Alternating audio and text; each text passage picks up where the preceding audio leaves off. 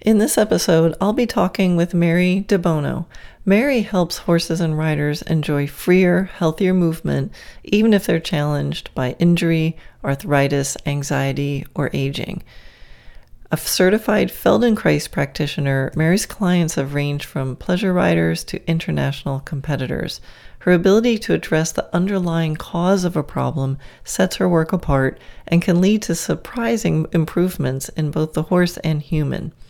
She's an international clinician with over 30 years' experience. Mary helps horses and riders be more athletic, balanced, and confident at any age. She's based in California and offers online programs and works with equestrians all over the globe. We found a lot of common ground in how we approach improving horses' movement, so I think you're going to really love our conversation. I know we did. So here we go, episode 137, Restoring Healthy Movement with Mary Debono. Hi, I'm Karen Rolfe, and welcome to Horse Training in Harmony. This podcast is about you making progress with your horse in a way that you both can love. It's about learning how to move and be in harmony. Because yes, you really can develop a horse to be both athletic and happy.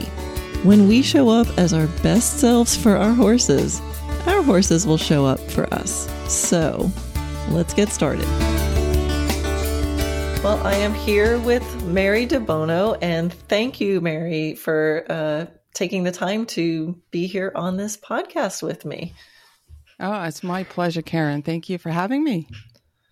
Yeah, I'm excited to do another conversation with you. I think I should share how I came across you in the first place. I had posted a video of one of my horses who was lame, and I was doing this thing that I call moving massage, which some of my listeners may have heard about. I'm just putting a gentle touch on, and then he stops limping, at the walk.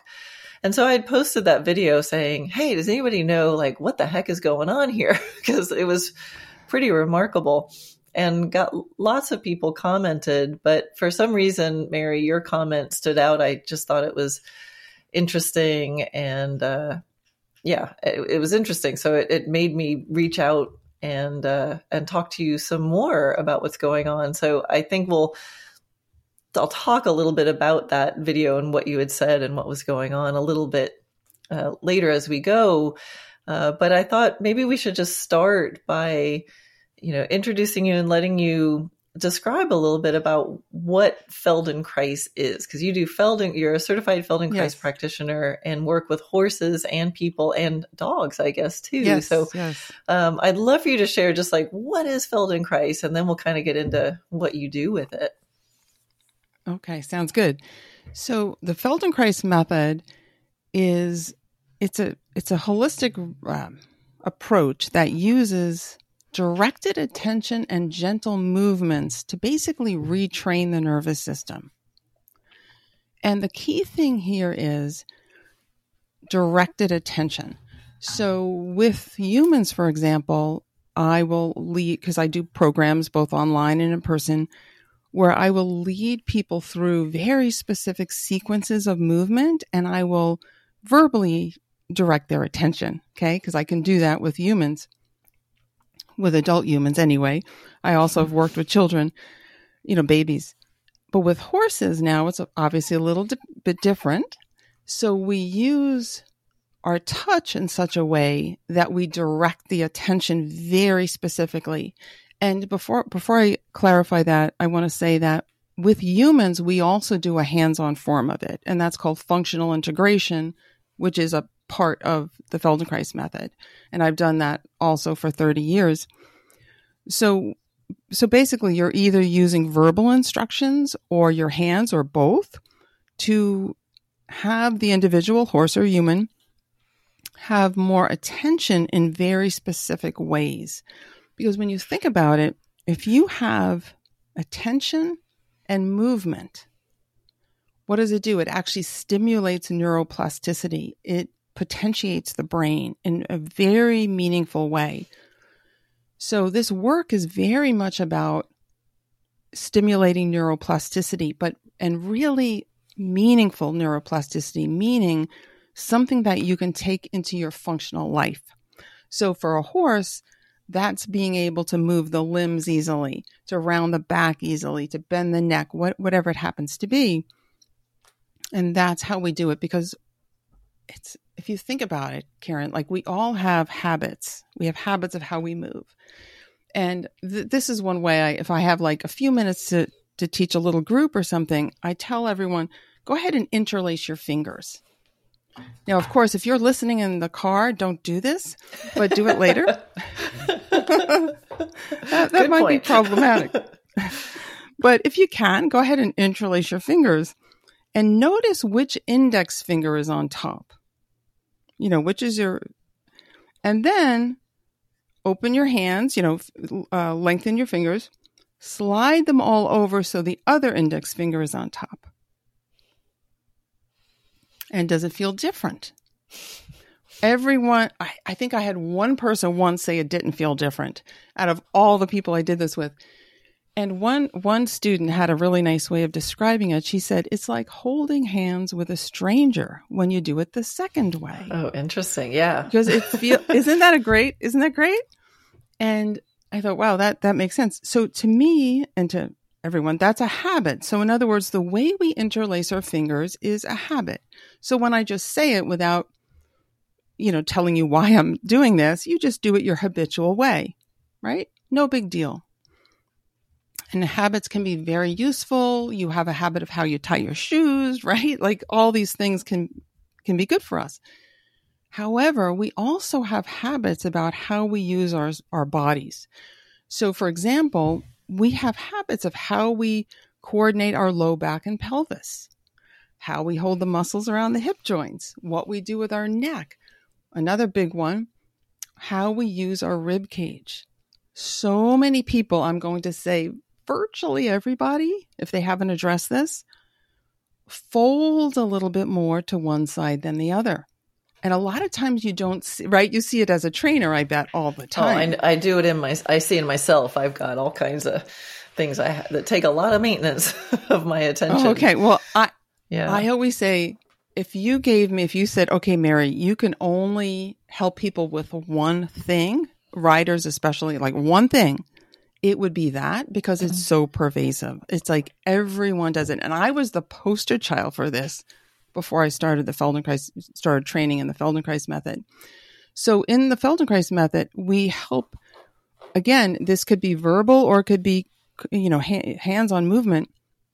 And we help people feel that they're doing that and give them very unique strategies to be able to change it. Because as you know, if you just tell someone to sit up straight and not bend that way, they're going to create other compensations, other habits. So it's really important to do it in a way that brings a sense of awareness and ease and pleasure to the movement. So the brain will want to do it automatically. So this really distinguishes the Feldenkrais method from other approaches, because we're focusing on function and we're doing it in a way that it's, we're stimulating neuroplasticity and in a very, I'm going to say like practical way. And what I love about it is people, matter of fact, just the other day, someone told me this. After doing the lessons with me, the movement lessons, they start spontaneously doing the movements. And I can see it in my students on Zoom. I see how they're moving so differently, and it's so beautiful. So it's a way of basically, in simple terms, using directed attention and hands-on contact to potentiate the brain, to bring in new options in how an individual moves and feels. And I want to just clarify something just a little bit. So I was trained as a Feldenkrais method practitioner, so it's a 4-year training, but I adapted it to 4-legged animals. So I call that adaptation Debono moves, and that's what I teach people. So we use the Feldenkrais method to help the humans, and then we use Debono moves to help the horses, the dogs, the cats, etc. There's so much in what you just said. I mean, we're 8 minutes in, and I'm like, wait. We got to go deeper. That was so cool. And, that simple activation of, to experience the difference in your hands. I mean, this is something, I think where I got so excited talking to you and what I do to try to help create alignment with horses in a way, like what you said, in a way that has some ease so that you end up wanting to, right? And so I have actually a lot of asymmetries in my body. Like when doctors take an x-ray of my back, they all go, ooh, and they call in other doctor friends and go, look at this. So it's been that's never what you want to hear, by the way, right? No, they're like, that's cool. You have scoliosis, but you curve the same way twice, I'm like, oh, okay. Anyway, so I've been a little bit obsessed with, for me, the dressage is almost like it is physical therapy for me because I get all this feedback. But I've noticed, if there's a couch, I will tend to gravitate to the side of the couch. So I'm always leaning a little left and looking in a certain direction. And if I catch myself, I will pick myself up and move myself to the other side of the couch. So I have to do the opposite. But that's like the gross version, because you're right. There's still the original contortion. I just recontort another way, but it's a good way to start having awareness. You're driving in the car. I'm leaning on my left elbow. If I catch myself, I try to put more weight in my right elbow on the console. So I think there's a way to practice just becoming aware and doing one's own version of that. And then when I go to, the person that I work with, she's always like, oh my gosh, you're so aware, because I've already been thinking about it. And then she helps do it more. Right. But I think the Feldenkrais just seems, I really need to find a practitioner because it's so, I know, I'm like mental note, because it just seems to get really deep into the neuro part of it, not just to absolutely put your body somewhere, but how are you? Yeah. So I really love that idea.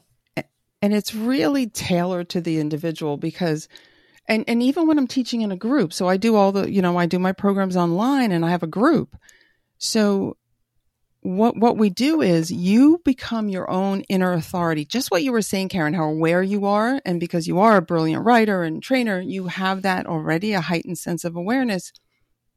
And so what feels, oh, that feels a little bit easier. That feels a little more comfortable. And then you build on that, right? So, but a lot of people, some things feel familiar and they think it feels good or comfortable, but it doesn't. It's just familiar. So the nervous system has basically zeroed it out, said, oh, she does that all the time. I'm not going to pay attention to it. And that really dulls our awareness. So I always say small things become big things, both good and bad. So having that level of awareness, which is what the Feldenkrais method brings out in people, is real, and horses, the way we do it, is really, really powerful.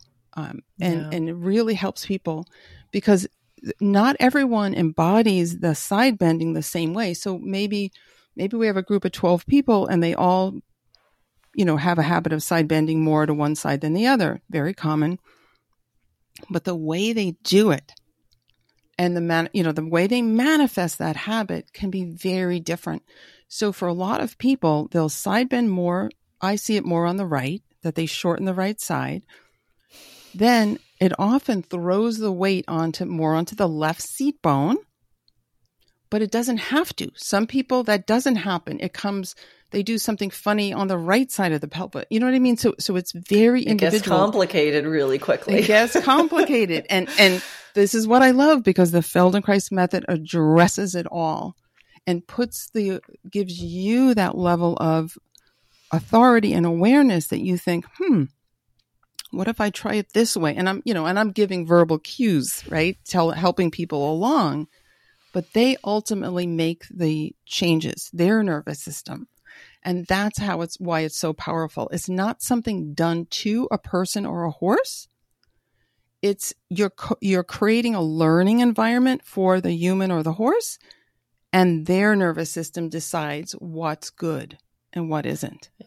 And this is something that really excites me. And I think we should at some time be in the same place at the same time with some horses. Oh, because, I would love that. Yes. part of the strategy of like my sweet spot and the basic alignment exercise is where, we let the horses, just look, let the horse go and find their crookedness. And when we start to identify the crookedness, then I have the riders even like, we'll go a little bit more crooked and just like stop and rest there in the shape of that crookedness and just let them alone. Don't try to hold it there. And then I say, well, what's the opposite of that? Like what would be something in, overshooting whatever we think may be aligned is like, but go the other direction. And we kind of play with that with their shoulders, their hips, and just like, it's an experiment. Like, well, what moves? And try that, leave it alone. And so what happens is the horse goes from their familiar crookedness. They're like, this feels good because I'm used to it. They pass through a line. They go past it to this other thing that usually feels harder, but we only stay there for a moment and then we relax and then we let them do what they want. And they go back and forth across this midline. And at some point, the horse goes, hey, this new spot actually feels better. And they start to breathe and blow. So when you were talking, I'm like, oh my gosh, this is like the same concept. That's this very, very similar. So,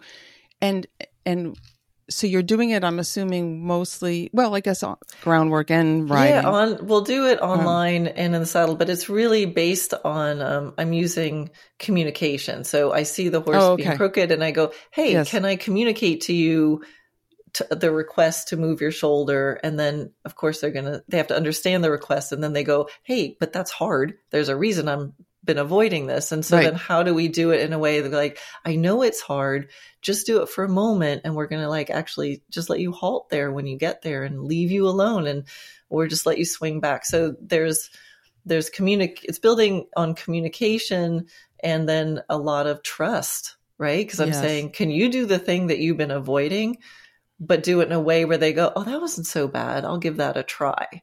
Because if we get them into defensive mode, nothing's going to happen. So that's sort of I think it sounds like, what you're doing is probably more deep down, sophisticated, directed, where I'm kind of slishing and sloshing. But in that slishing and sloshing, we're like what you said, we're opening up movement possibilities. And as long as I don't tweak the defensiveness system, that's the important part, right?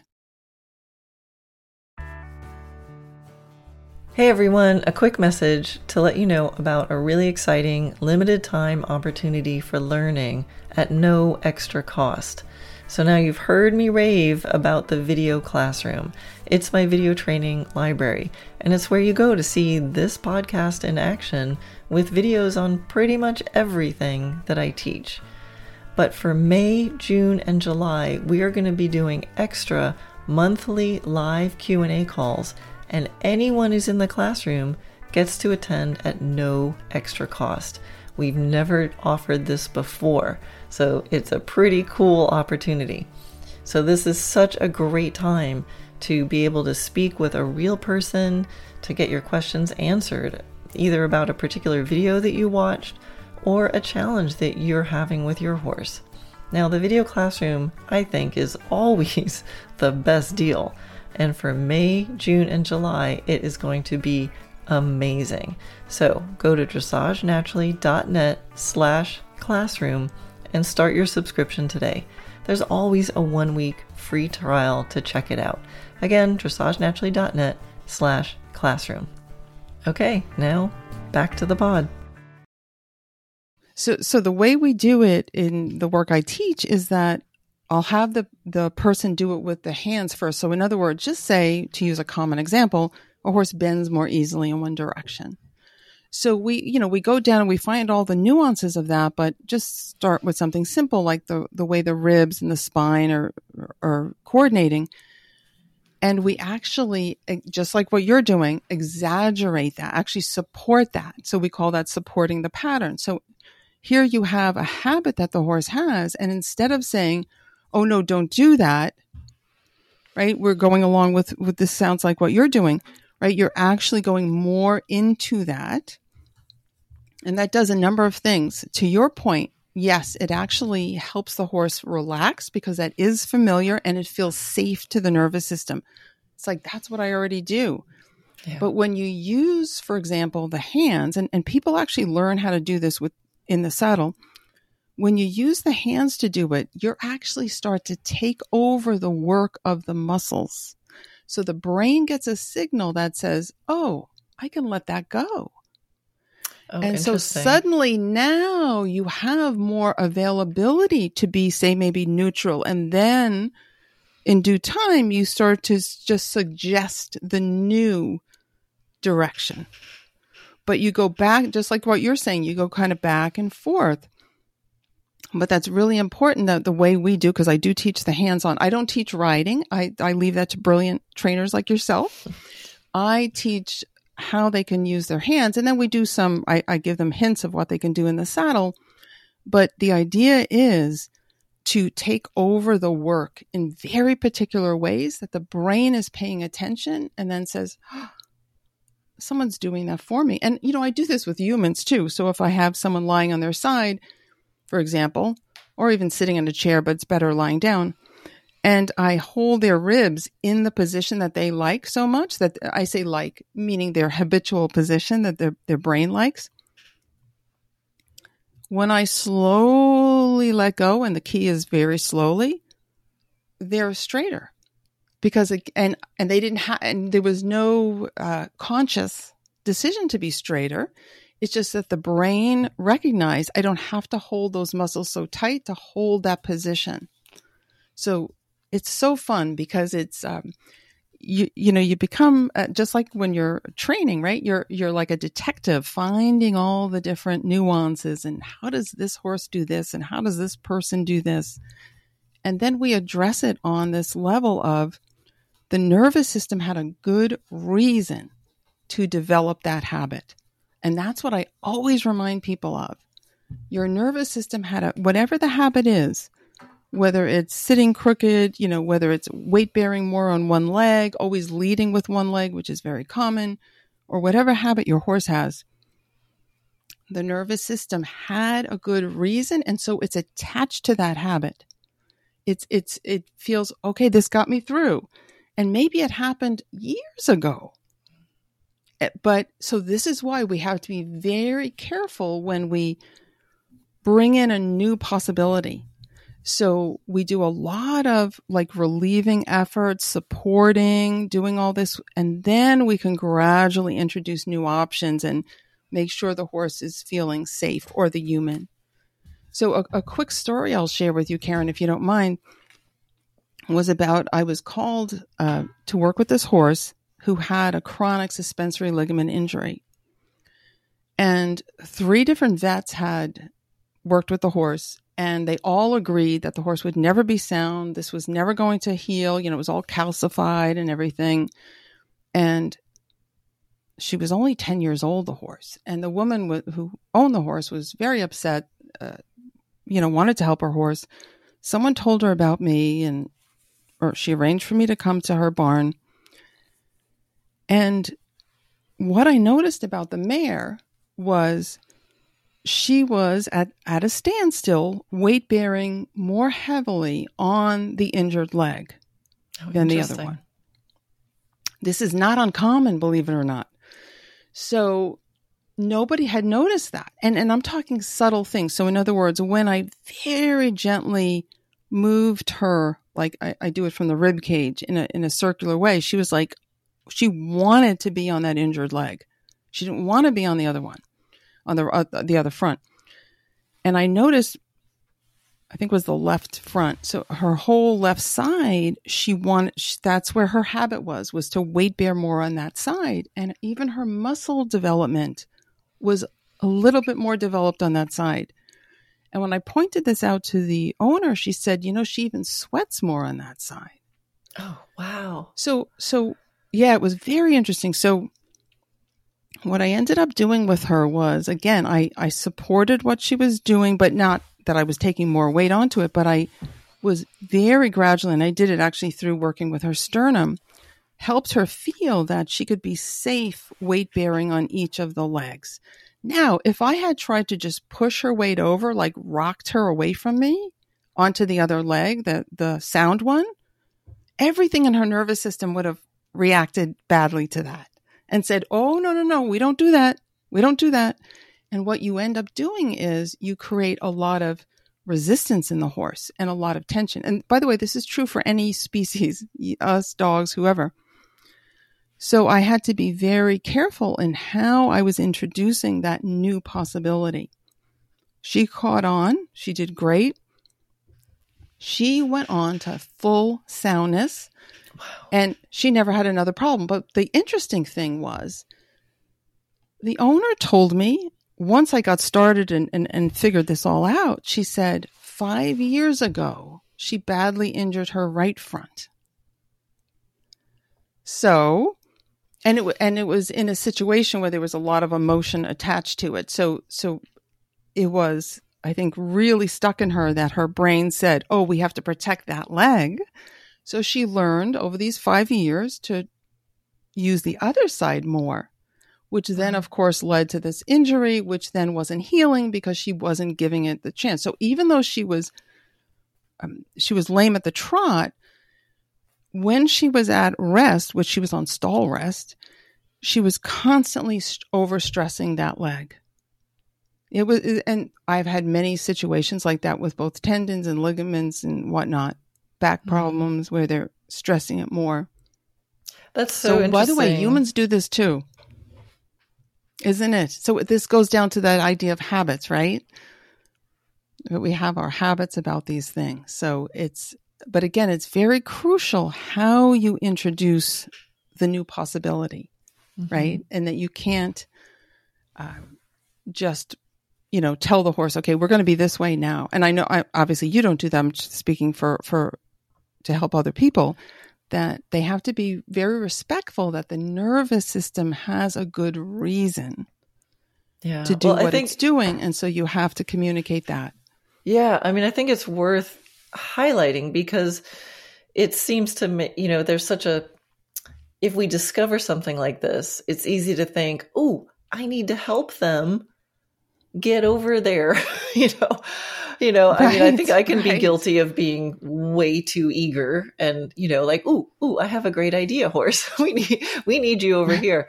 But that's really fascinating that from an original injury, this habit is set up and it's so ingrained that the brain, your brain can't think about your posture all day. It just goes, this is normal, to the point where now the injured leg is being more stressed. And you'd think that the body would go, hey, I need to shift away from that, but that you can still be limping on an injured leg, but still your weight is going towards it without the body being even aware of that. So that's pretty huge. And I wonder I would imagine that sometimes when you're helping a horse with a situation like this, and then you bring them back into, more alignment, that maybe you can discover, oh, that's why they've been moving off, because now, did you find that the lameness shifts a little bit? Like they, now they're more here, but then you go, oh, now you find out actually they've been protecting this other side, but now at least you're still getting to the root. Now you can go, oh, now right. I better now look at that right stifle. Because maybe that's the reason.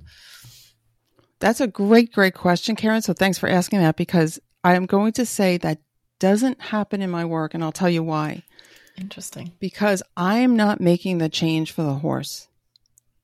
I'm just setting up the learning environment.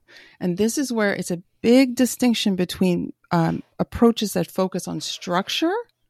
Like, oh, okay, this is tight or this is sore or whatever. I'm going to do something to change the structure. But when you do this with this nuanced way where you're asking the nervous system, does this feel easy? Does it feel pleasurable? Does it feel safe? The horse isn't going to make the change unless the nervous system is on board. Gotcha. So they're not putting themselves in a more vulnerable place. They're always moving towards... if you do it correctly. I'm so glad I asked that question. Yes, that was a great question. Thank you for that. Or made that really statement important. That was yes. Wow. Yeah. So that's really, really important. And it actually is a little bit of a pet peeve of mine. What I used to see, like in different horse publications, they will teach people how to, say, for example, massage one part of the body per month. Like, okay, this month we're doing the neck. Okay, everybody grab your horses. You're going to learn how to massage the neck. My question is always, why did the nervous system decide to restrict movement in the neck? So if you don't address that and you do something that probably would feel really good to the horse and the horse would really love and would result in freer movement of the neck, but you don't give the horse the infrastructure to support that freedom, now you have a horse that's vulnerable to injury. Interesting.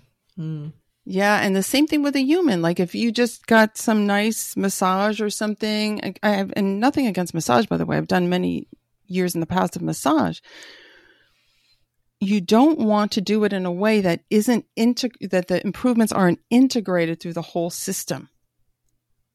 You don't want to focus on in my opinion. I don't focus on structure. I focus, just like in the Feldenkrais method, on function. Mm-hmm. So we improve the function, the movement of the whole self, rather than focusing on individual parts. So interesting. Yeah. Yeah, I love that. And maybe this is a good moment for me to describe a little bit more about that video that I posted. Oh, yes, and your answer, because so my horse Atomic, who had a pretty major tendon injury, but he was able to be, walked. And so I was doing what I call my moving massage technique, which is, I feel like everything I do is kind of like a caveman version of what you're doing. but moving massage technique is basically going, I'm going to put my hands on my horse and feel what I feel. And if my hand wants to stop in a certain area, I'll just send love into that area and give the message of, what do you want to do with this?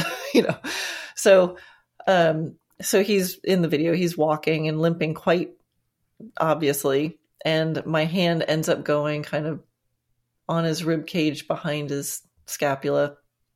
And I mean, very light touch, like touching the hair.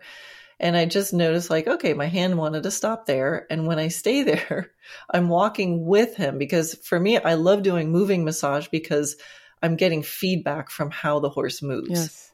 And it's just like, so I don't have to guess, like, did I get the trigger point? I'm watching the horse move. And then he starts to not limp and be very free. That was remarkable. Yeah. And then I take my hand off. I'm like, what's going on here? And he starts limping again. I put my hand back on. He stops limping. And that's when I called my husband. I'm like, you got to video this. So, and what you had, wrote back is that, it's something about how much his scapula is sliding. And then when I touched there, my quote unquote magic spot, he just made a little shift to his rib cage, which allowed the scapula to move. But I think it's like this integration. It's like, hey, here's something going on. And his body made all the decisions. Right. And that's what caused me to post the video going, somebody knows a little bit about what might be going on here. And you really went to that rib cage, and then you had sent me a video about with you moving the sternum and moving the rib cage. And so, I'd love just for you to kind of riff a little bit more about what you think was going on there. But I love the moving massage, to doing that while the horse is moving, to me has been incredibly powerful for so many horses, because I think of that integration of the movement. It's not just me working out what I think is a tense muscle. Right. And I totally agree. And we do a lot of the work, the Debono moves, while the horse is moving as well. So we do it for standing, but then we bring it into movement. But with that one, that was so impactful, like to see how Atomic just softened through his rib cage when you put your hand there. That told me a lot, by the way, about how wonderful your moving massage is, because he immediately softened there. And he had this lovely like bend, so it allowed the scapula to slide more easily, which changed how the forces go through the leg. So often when I'm working with horses that have leg injuries, front leg injuries, for example, we do a lot of work with the ribs and the sternum because that is key to being able to move the limb, all the limbs, actually all four, easily. And it literally changes how the force goes through. So that to me, you did such a beautiful, example of that you showed by having your hand like that. And so I'll give you another quick story about a horse with a different horse with a suspensory injury. I knew I could see the way the horse was walking. I knew if I could work with his rib cage, it would help heal this injury. Again, he had a chronic one. It was a long time that he was injured. He wasn't healing. I tried to put my hands on his rib cage and he was no go about that. He was like, I don't want you touching my rib cage. So this is what I always do in those situations. If, first of all, there's always other places to touch, etc. You don't ever have to touch a horse where they don't want to be. But sometimes if you put something else between your hand and them for a horse that's really like that, it works. So I looked down on the ground. There was, I remember, a maroon lunge line. I picked it up. I asked the owner, how is he with ropes and things around him? Oh, he's fine. He's fine. And I made sure he was. And then I put it around his rib cage. And so instead of using my hands, I used this lunge line. Well, he thought that was the best thing ever. Oh, and interesting. It was really interesting. And so I was able to really this work is really delicate and subtle, but to move his ribs and to work with the tissue between the ribs and do all this stuff, that horse, first of all, he loved it. He totally changed the way his neck was, totally changed the way his scapula could slide over his ribs. And he walked off and he also went on to full healing. So I knew I was on to something with that lunge line, and I started really playing with this. And I gradually did a lot of experimenting on one of my students she's a Feldenkrais practitioner, a horse person, and a sailor and a rock climber. So she knew ropes, and we did, she was like the perfect partner. We came up with, a rope, a good quality yacht rope that you would probably use in as a lead line. And I started teaching people how to use this. I call it the rib rope on their horses, but also you can do it on yourself. And it's really good and it feels really good. I use different diameter usually for the horses and the people, but that was a game changer for a lot of people and a lot of horses because especially when you do it with the humans, they realize, oh wow, when I improve my ribs, suddenly my shoulder pain went away, or I could move my arm more freely, or I could turn my head more easily. So they start to get the connection between improving the movement in the center of the body and what it does for the extremities. And that's really important. So Atomic, that was just perfect what you did, and why your hand went there was because you knew, right? You knew that was going to help them on some level. Yeah. I also love something. I also love something else you said, Karen, if you don't mind me just underlying it. You mentioned with the moving massage that you send love there. And I that to me is very key. And one way my work is with the horses is a little bit different than the Feldenkrais method is I actually put a focus on this synergistic effect we get from sending loving energy and also receiving loving energy, right? So that is something that like that, having that intention and having that gratitude, I found that kind of like turbocharges the results of what we do with the horses. Yeah. So I love that you said that. And I just wanted to emphasize that for people because I just think that's so important. Yeah. Thank you. Because it is, there's so much with horses that we're asking things of them. Do this, do this, do this, Right. we're even if we're asking nicely, we're still asking. And so every time we touch them, we're asking for something.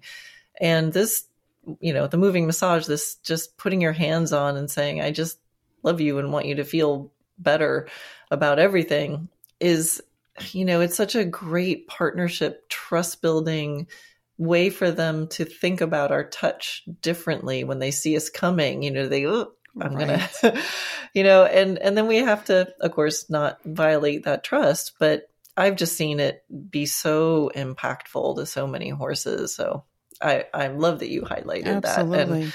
And absolutely. One thing that, I have to look up this rope method. Do you have any videos on that accessible? Oh, I do actually. I do. As a matter of fact, I could link to, I could send you a link to send me links. Absolutely. We'll make sure we get that.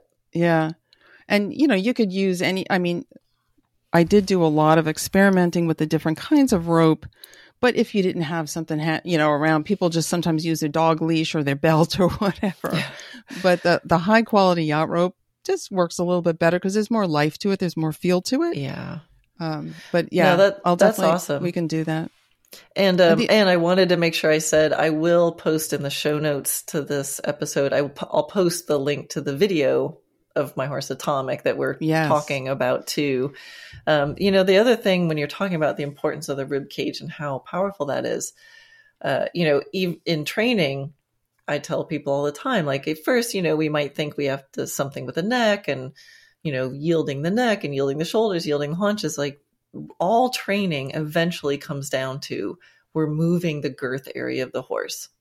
Like, first you got to get the big stuff done, but in the end, it all happens in the girth area. And then what do? We sit on it. We put a saddle on it. We tighten a girth in that area. So when you were talking about the rope method, which I can't wait to go see, I'm thinking, I wonder if that helps the horse sort of be able to be able to deal with, or that's not the right phrase, but when they're wearing a saddle and a girth, can it help get, diffuse the original tension that must come up when we first put a saddle and a girth on, that original thought, even if we're careful, I'm sure there's a habit that's set up around that, or sometime in the horse's past, somebody's cranked on a girth with a saddle that doesn't fit. And I will it help maybe unwind is a better, some of those old defense systems around that area? Absolutely. And I feel, Karen, like you're in my brain. So this is like likewise, like we're on the same wavelength here. I just feel like, oh, wow, she's reading my mind. So you're absolutely right. And when I said earlier, if you only gave me one thing to improve with people, it would be this idea of, how they side bend habitually. If you only gave me one thing to be able to improve with horses, it would be to help them not only tolerate saddling, but to actually enjoy it. So I actually have a whole program that I teach people how to make tacking up enjoyable for the horse and in such a way that improves their movement. Oh, and that's a big cool. part of it is, yes. And that's a big part of it is using the rib rope and kind of simulating like a girth, but done in a, very particular way. And we have to lead up to that. And then we use the girth separately and move the sternum with the girth and do all those things. And I want to, so you're absolutely right. But before I go more into that, I want to say two things. You mentioned earlier about, I sent you a little video about using the sternum to help a horse soften the back. That is so important because your other point about somewhere in the horse's past, probably someone did something to make the girthing up not comfortable. I read about a study once. I can't cite the study because I never got the original publication. But they said that they had done necropsies with quite a number of horses, and they found that so many of them, like a big percentage of them, had evidence of hairline fractures of the costal cartilage. So the cartilage, for those who don't know, that attaches from the ribs down to the sternum area and the costal arch and all that. That's extremely painful. And none of the people knew that this had happened to their horses. So, horses tolerate so much, but they learn to brace, as we know, and they learn to contract the abdominals to protect. So these are things that, if they're not addressed, it actually impedes the movement then of the sternum and the ribs. So, So that is so crucial to be able to work with the sternum and the ribs in such a way that you're helping the horse rediscover that easier movement again. And to be able to, for example, move the sternum and ribs in such a way that the back can round, right?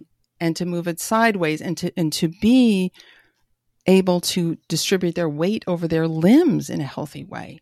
So that's number one. So your point about that's spot on, Karen, like spot on about the importance of it and how we do have to kind of retrain the horse.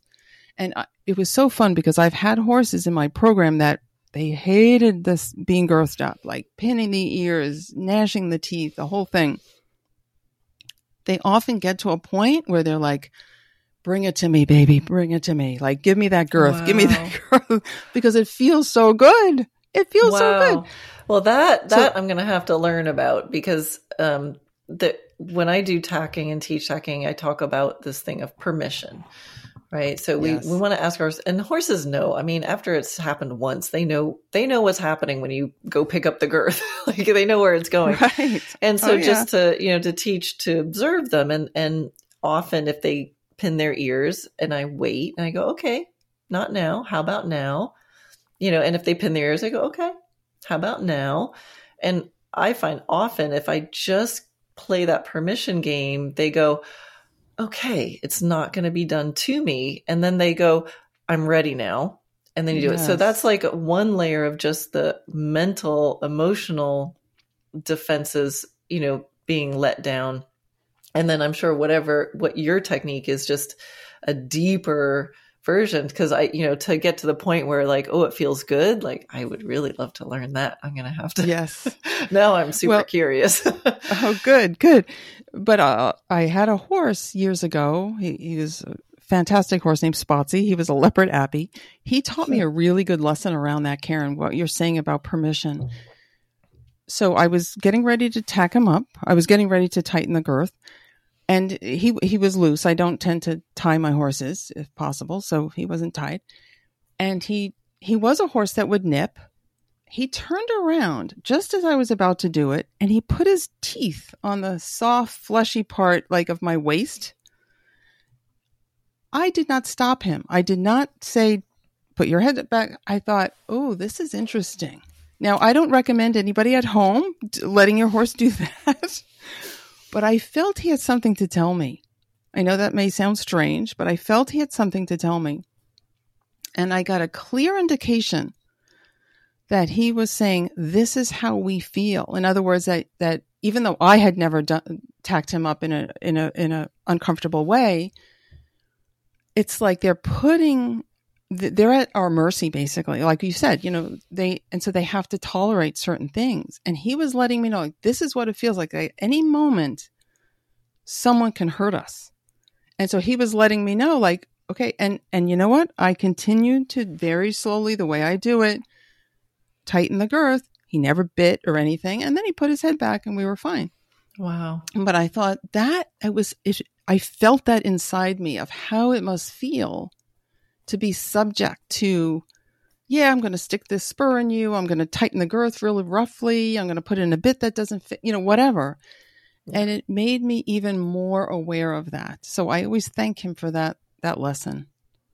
Yeah, so that's beautiful because that to me is, our responsibility to the horse is one of my number one priorities. And we have to be aware of this at all time. Like we have control over their entire life experience. And to me, that's a huge responsibility. So I love that you were vulnerable in that moment, but you let yourself be vulnerable the way he's being vulnerable.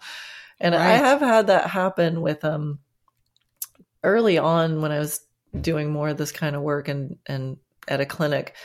And there was this horse that I usually get everybody playing with the basic alignment exercise and all this other stuff. And usually by the end of the clinic, like every horse is like blowing out and swinging and stretching on line. And there's this one horse that had a really nice owner, very capable, was getting the exercise. And I was like, this horse should be stretching. Like everything was saying, like, this ought to be happening. And you could feel it. You're like, oh, any second now, they're just going to blow up. And and it was just not quite there. And so I took the horse. I said, can I play with the horse? And I was doing my thing.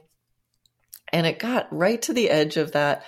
Oh, it's going to let down. And I will never forget this moment. The horse, right at that moment, pinned its ears, kind of leapt at me. I remember seeing teeth bared, and it all happened so fast. It was like, rah, and then it went out, and then it blew out and stretched and swung, and it was totally cool. And like, it was so fast, I didn't have time to react. And I remember the message I got in that moment was like, if I could put a thought bubble above the horse's head, it was like, listen, lady, this is a vulnerable position I'm about to go into.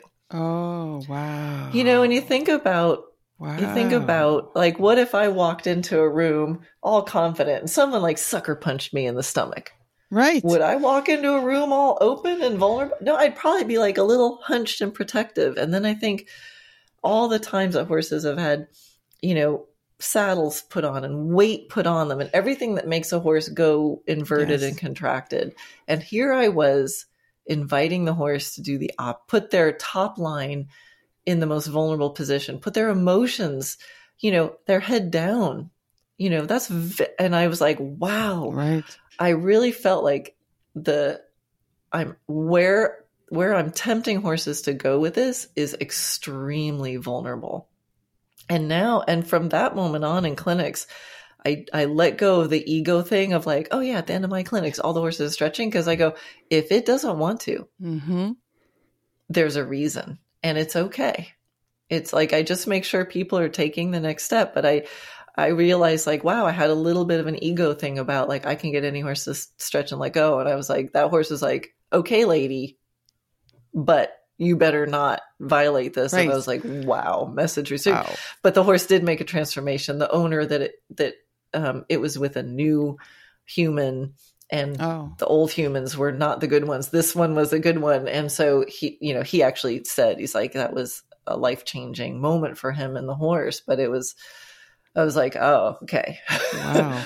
That was a powerful experience. And and for all of us to hear that, I think helps us be more aware of that. Like, in other words, it speaks to that whole idea that the nervous system, and not just like thinking physical movement, like the horse was capable of it, but emotionally, the nervous system has to be ready for that big change. So that was beautiful. Wow. Yeah, it just reminded me when you said about what that horse did. It was like, we're both going to be vulnerable here. You get it? Yes. You know, I was like, gosh, the messages they give us, I think I'll speak for myself. I probably get 10% of what they're telling me.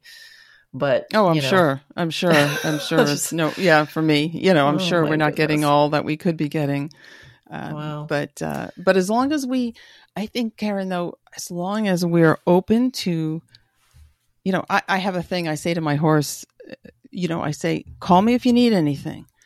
And, you know, like you would say to your husband, like if he's going somewhere, whatever, like, call me if you need anything. I say that to my horse, and I actually mean it, because it helps me feel like I want to be open. If I feel something, I'll receive it. You know, if he's sending something, I'll receive it. So that's like one of the things after I tell him I love him and thank you and all that, I'm like, call me if you need anything. So it's that being open, being receptive, I think is obviously a big part. So cool. I could talk to you for another hour. But I know I could talk to you forever. This flew by. So how about we just say we'll do a part 2 at some point. Oh, I'd love it. We'll talk again. But yeah, I have a list of stuff. I don't even know if we answered all those questions. So you have to come back for more. But I think this was so cool. I think this is enough for this one. Okay, sounds And good. I really want people to soak this in, because this went up a different direction than I even thought we were going to talk about, but like super, super powerful and cool. Now I'm even more committed to, we have to be in the same place at the same time with horses in front of us. Yeah. So thank you so much for taking your time. Do tell people where, and I will add links to this in the show notes, but please tell people where they can find out more about you and find some of the things you offer. So my website is marydebono.com, but if they go to marydebono.com/rider, they'll, you put in your email and you get 3 free Feldenkrais videos that they're done in a chair. They're short. They're 10 to 15 minutes. And it really addresses that side bending issue, among other things. it's like the first step of that. I'm not going to say, it makes a big change for people. And, and I would love if people have any questions, they can always email me at mary@marydebono.com. Beautiful. Yep. And I'll add the links to that and in the show notes, wherever those are. You can always find it on my website, or most places where you're listening to your podcast will have the show notes if you click down enough. Sounds good. Thank you so much, Karen. This was such a pleasure to talk with you. Thank you. To be able to talk to your audience. Thank you so much. You're welcome. Thank you. Thank you. If this episode resonates with you, make sure you subscribe on Apple Podcasts or wherever you're listening. Training horses is a long game. The more you listen, the more pieces of the puzzle you'll have. To see all your learning resources, visit dressagenaturally.net. That's where you'll find free videos, online courses, my book. You can sign up for my Wednesday Wisdom email, or even book a private consult. Most of all, remember, you got this. Never underestimate the possibility for things to improve in ways you cannot yet imagine. Till next time, love your horse, move in harmony, and enjoy the process.